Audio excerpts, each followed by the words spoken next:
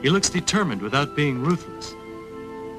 Something heroic in his manner. There's a courage about him. Doesn't look like a killer. Comes across so calm. Acts like he has a dream. Full of passion. You don't trust me, huh? Well, you know why. I do. We're not supposed to trust anyone in our profession anyway.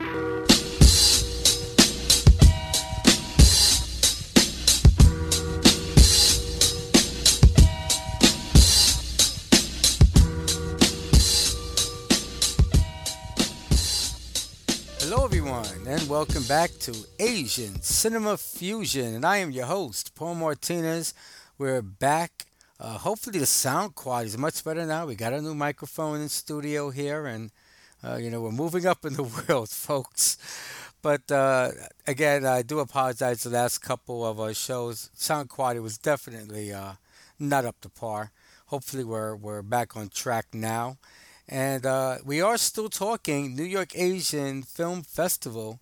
5 more films that I screened at this year's festival coming up here right now. And let's get right into it. We're going to start off with a very interesting film, Dukun, 2018 out of Malaysia, directed by Dain Said. Directed a film called Interchange. He also directed a film we mentioned last show, Bunahan Return to Murder. That's really all I can see that he's done. Again, it's very hard to get a lot of information for Malaysian films. It is starring Umi Aida, who plays Diana Dahlan, very popular actress. She was in films, best known for Gold Diggers, Diva Popular, and a film that I saw at the Asian Film Festival years ago, and I would love to find a copy of this film called Gangster. She was in that as well. Also starring Faisal Hussain, who plays Kareem, who is Diana's lawyer. He was in Bunahan Return to Murder, as we just mentioned. He was also in a film called Long Kai. And he was in a film we reviewed last year, Mrs. K, that we screened at the New York Asian Film Festival. Also starring Adeline Aman Ramil, who plays Datuk Jeffrey. He was in a film called Sisakman. I guess it's kind of like a Malaysian version of Spider-Man. And he was also in that film Gangster that I talked about. And Namran, who plays investigating officer Talib. He was the director of a film we talked about a couple of shows ago. It might have been last show, actually. He was director of Crossroads 1-2 Jaga. He was also in a film called Redha and Hysteria. And our tagline for this, guilty or evil. So, a lawyer whose daughter has gone missing is drawn into defending a woman accused of murdering a top official during a witchcraft ritual. So, before I go any further, this is nothing like Paradox or Wrath of Silence, which also had fathers searching for missing kids. This is much different. And what this really is kind of like a courtroom drama meets supernatural thriller. Now, this film was actually completed in 2006. It was held back 12 years because this film is actually based on real events of a politician being killed by a former pop singer turned witch doctor doing some sort of ritual. So, how much of this is from the actual events, I have no idea. But it did make this an interesting watch for sure. And for a long time, they would not allow this film to come out because of the subject matter. But Malaysia, as I talked about during 1-2 Jaga, is under kind of a renaissance politically. And also there was somehow a lot of scenes were leaked over social media. And when people saw this stuff, it really kind of caused quite a stir where people, were demanding they wanted to see this film. And the new government kind of relented and they allowed the film to be released. And lucky for us. Now, some would characterize this as a horror. And while there were some freaky imagery, I'm not really find it a scary movie. And I don't know if I really would call it a horror film. But like I said, I really think it's more kind of like a courtroom drama and then kind of a thriller involved too. It was interesting. Definitely a mishmash of genres for sure.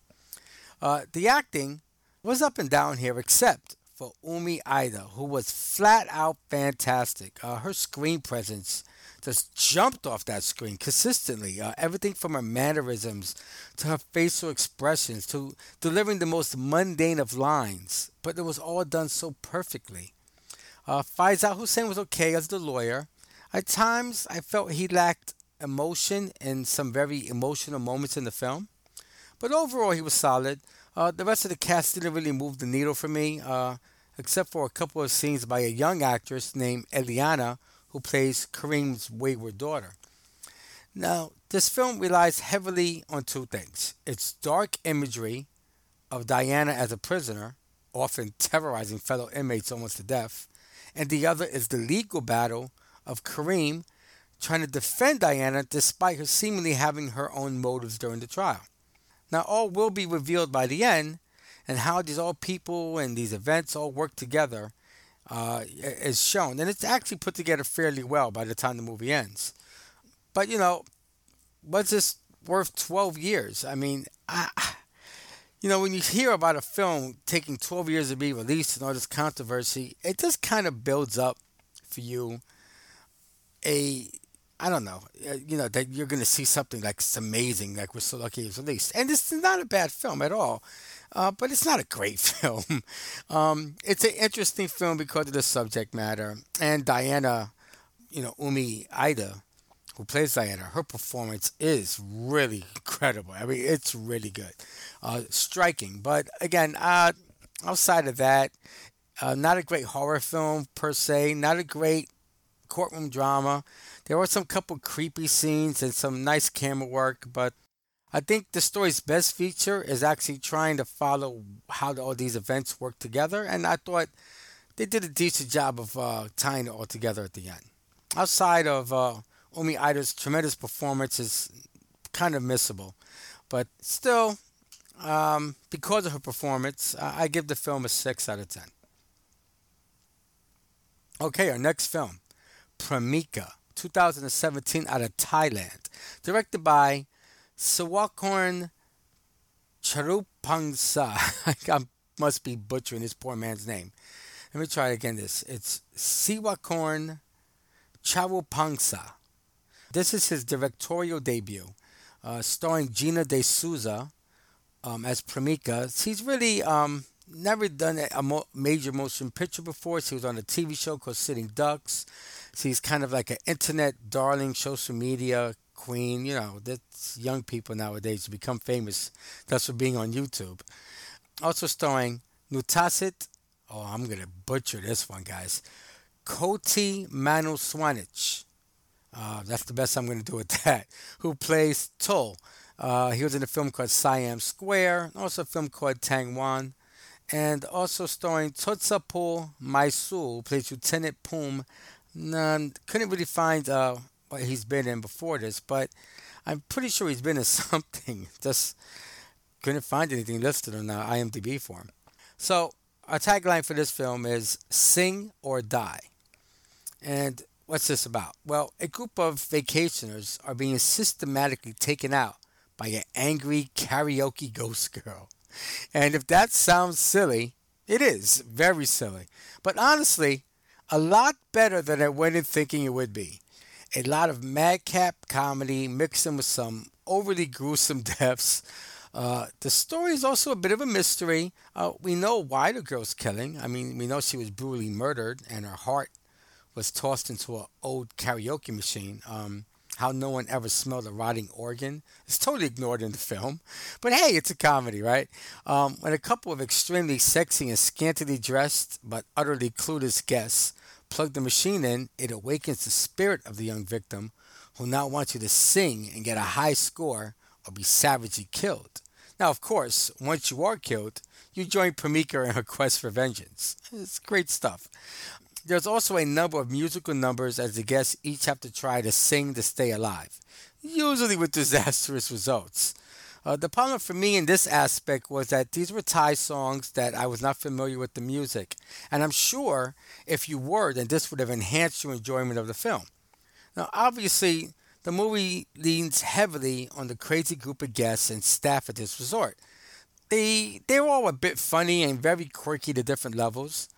But that is what is best about the film, really. That is the strong point of the film is, they lean heavily on the comedy aspect of this and the funny characters. It's a horror comedy. It's not overly funny nor scary, but it's kind of mindless fun for 90 minutes.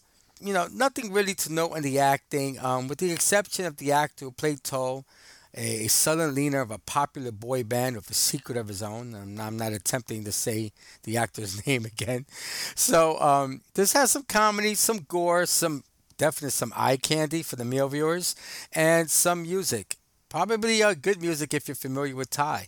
You could do a lot worse on a Friday night. I actually screened this at Friday the 13th. So it's a special horror night at the festival. And while, nothing to write home about, Pamika is definitely a good way to waste 90 minutes. I give it a 5.5 out of 10. All right, our next film, Dude's Manual, 2017 out of South Korea, directed by Kevin Ko, who was directing a film Invitation Only, which you might have heard of. It's made its way around a lot of indie markets and stuff. It's gotten decent reviews. He directed that, and now he went from horror to comedy here. Starring Dong Zijan as Hei Xiaoliang. He was in the film Hide and Seek. He was on another film which I'm not familiar with called Daylan. Also starring Jessie Lee, who plays Li Shushu. If you remember her, and I hope you do if you've been around the show for a while. She was the young girl from Port of Call. Still one of the best films I've ever seen at the festival or in life. Also in a very popular film, Hide and Seek, along with her co-star, Dong Zijan. And she was in a film called One Night Only. And starring Elaine Zhang, who plays Guanjin. She was in a film called Youth, and she was also in the Hong Fei Wong TV series. Tagline for this film, she wrote the book on love. A university virgin gets pointers on women from a mean-spirited co-ed. And simplifying that may be a bit, but it is accurate. Look, I'm not the biggest fan of rom-coms. I'm not going to lie to you guys. But this is Asian Cinema Fusion, and I said from day one I'll review all types of films. And that being said, this wasn't that bad. It was cute, if not predictable. But when our protagonist finds not one but two women vying for his affections, things get a little better at that point in the film.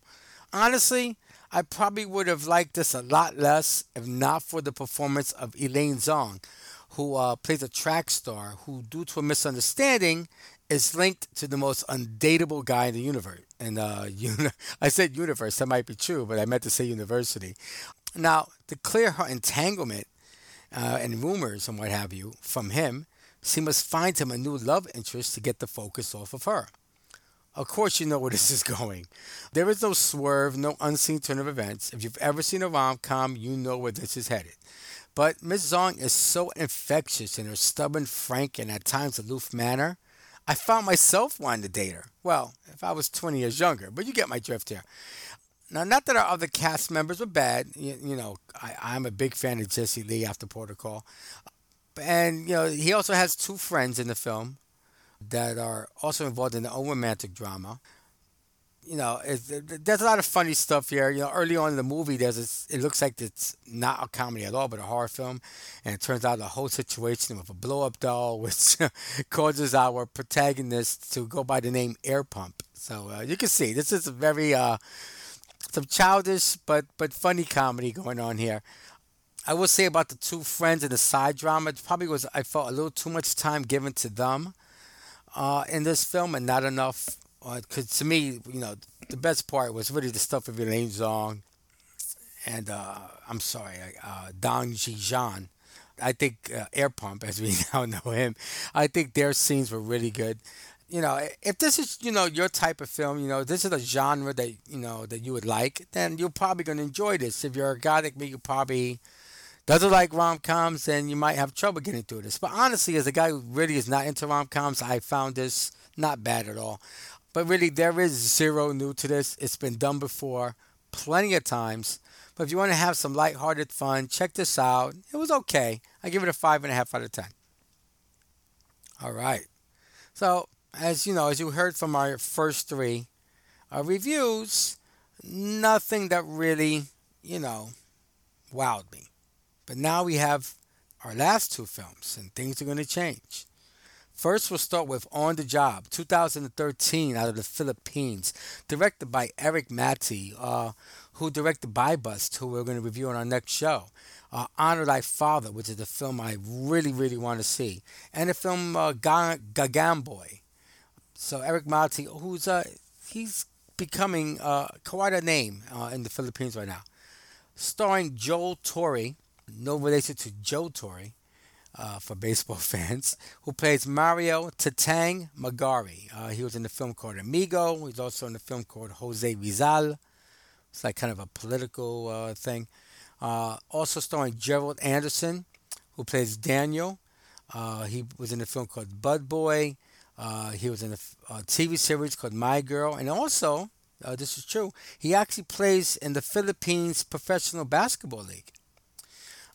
Also starring Piolo Pascual, who plays Francis Coronel Jr., Officer Francis Coronel Jr. He was in the film, he does a lot of romantic films, Love Me Tomorrow, The Breakup Playlist, Every Breath You Take. He's usually in very sappy love story dramas. So this was a bit of a different role for him. And Joey Marquez, who plays Sergeant Joaquin Acosta. He was in the Swang Chronicle films. And, by the way, he's also a former Philippines pro basketball player and a former mayor of Paranaque, which is a town in the Philippines. And our tagline for this film is Prisoner of the Life. So two men serving time in prison are moonlighting as contract killers. Now, I had heard a little about this film before seeing it for some friends of mine, and they really liked it. So my expectations were a little high, which for me is usually a bad thing. Was it as good as I went in hoping? I'm going to say probably not, but it was pretty damn good. The entire concept is a fresh one for me, and apparently after hearing from director Mattei, this was based on a story of a guy who worked for him, who swore that this is the true story. So if you think about it, it's pretty ingenious. You can have guys go out and assassinate people, and the cops can't find them because they're already in jail. The fact that movie studios bought rights for a remake and that there's a 6-part miniseries sequel coming up in a couple of months says I'm not alone in this thinking. This is a really great, a story plot here. I think, this is a film you should see before all these sequels and remakes and everything come out of this. Joe Torre is amazing in his role as a father and husband that agrees to do this work to help put his daughter through law school and provide for his underappreciating wife. Of course, his daughter doesn't even know that he's actually in jail. He thinks he just goes away on business. Well, he is working, but he's also doing time. And the problem here is that he's getting older. And what's worse is he's getting paroled. And with him being free, his bosses have no more use for him. I mean, the whole point about this job is that you're in jail. No one can catch you. If you're not in jail, kind of changes the dichotomy of this.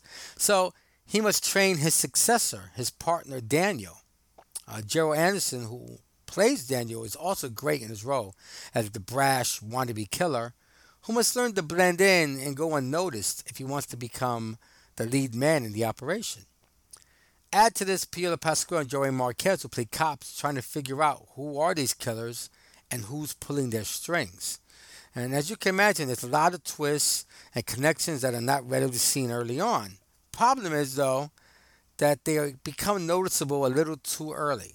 I'm not going to go as far as to say predictable, but the reveals when they come, you pretty much knew they were there probably 20, 25 minutes before they happened. Now, the ending was well done and really put the film over the top. As you know, I'm a big stickler about acting.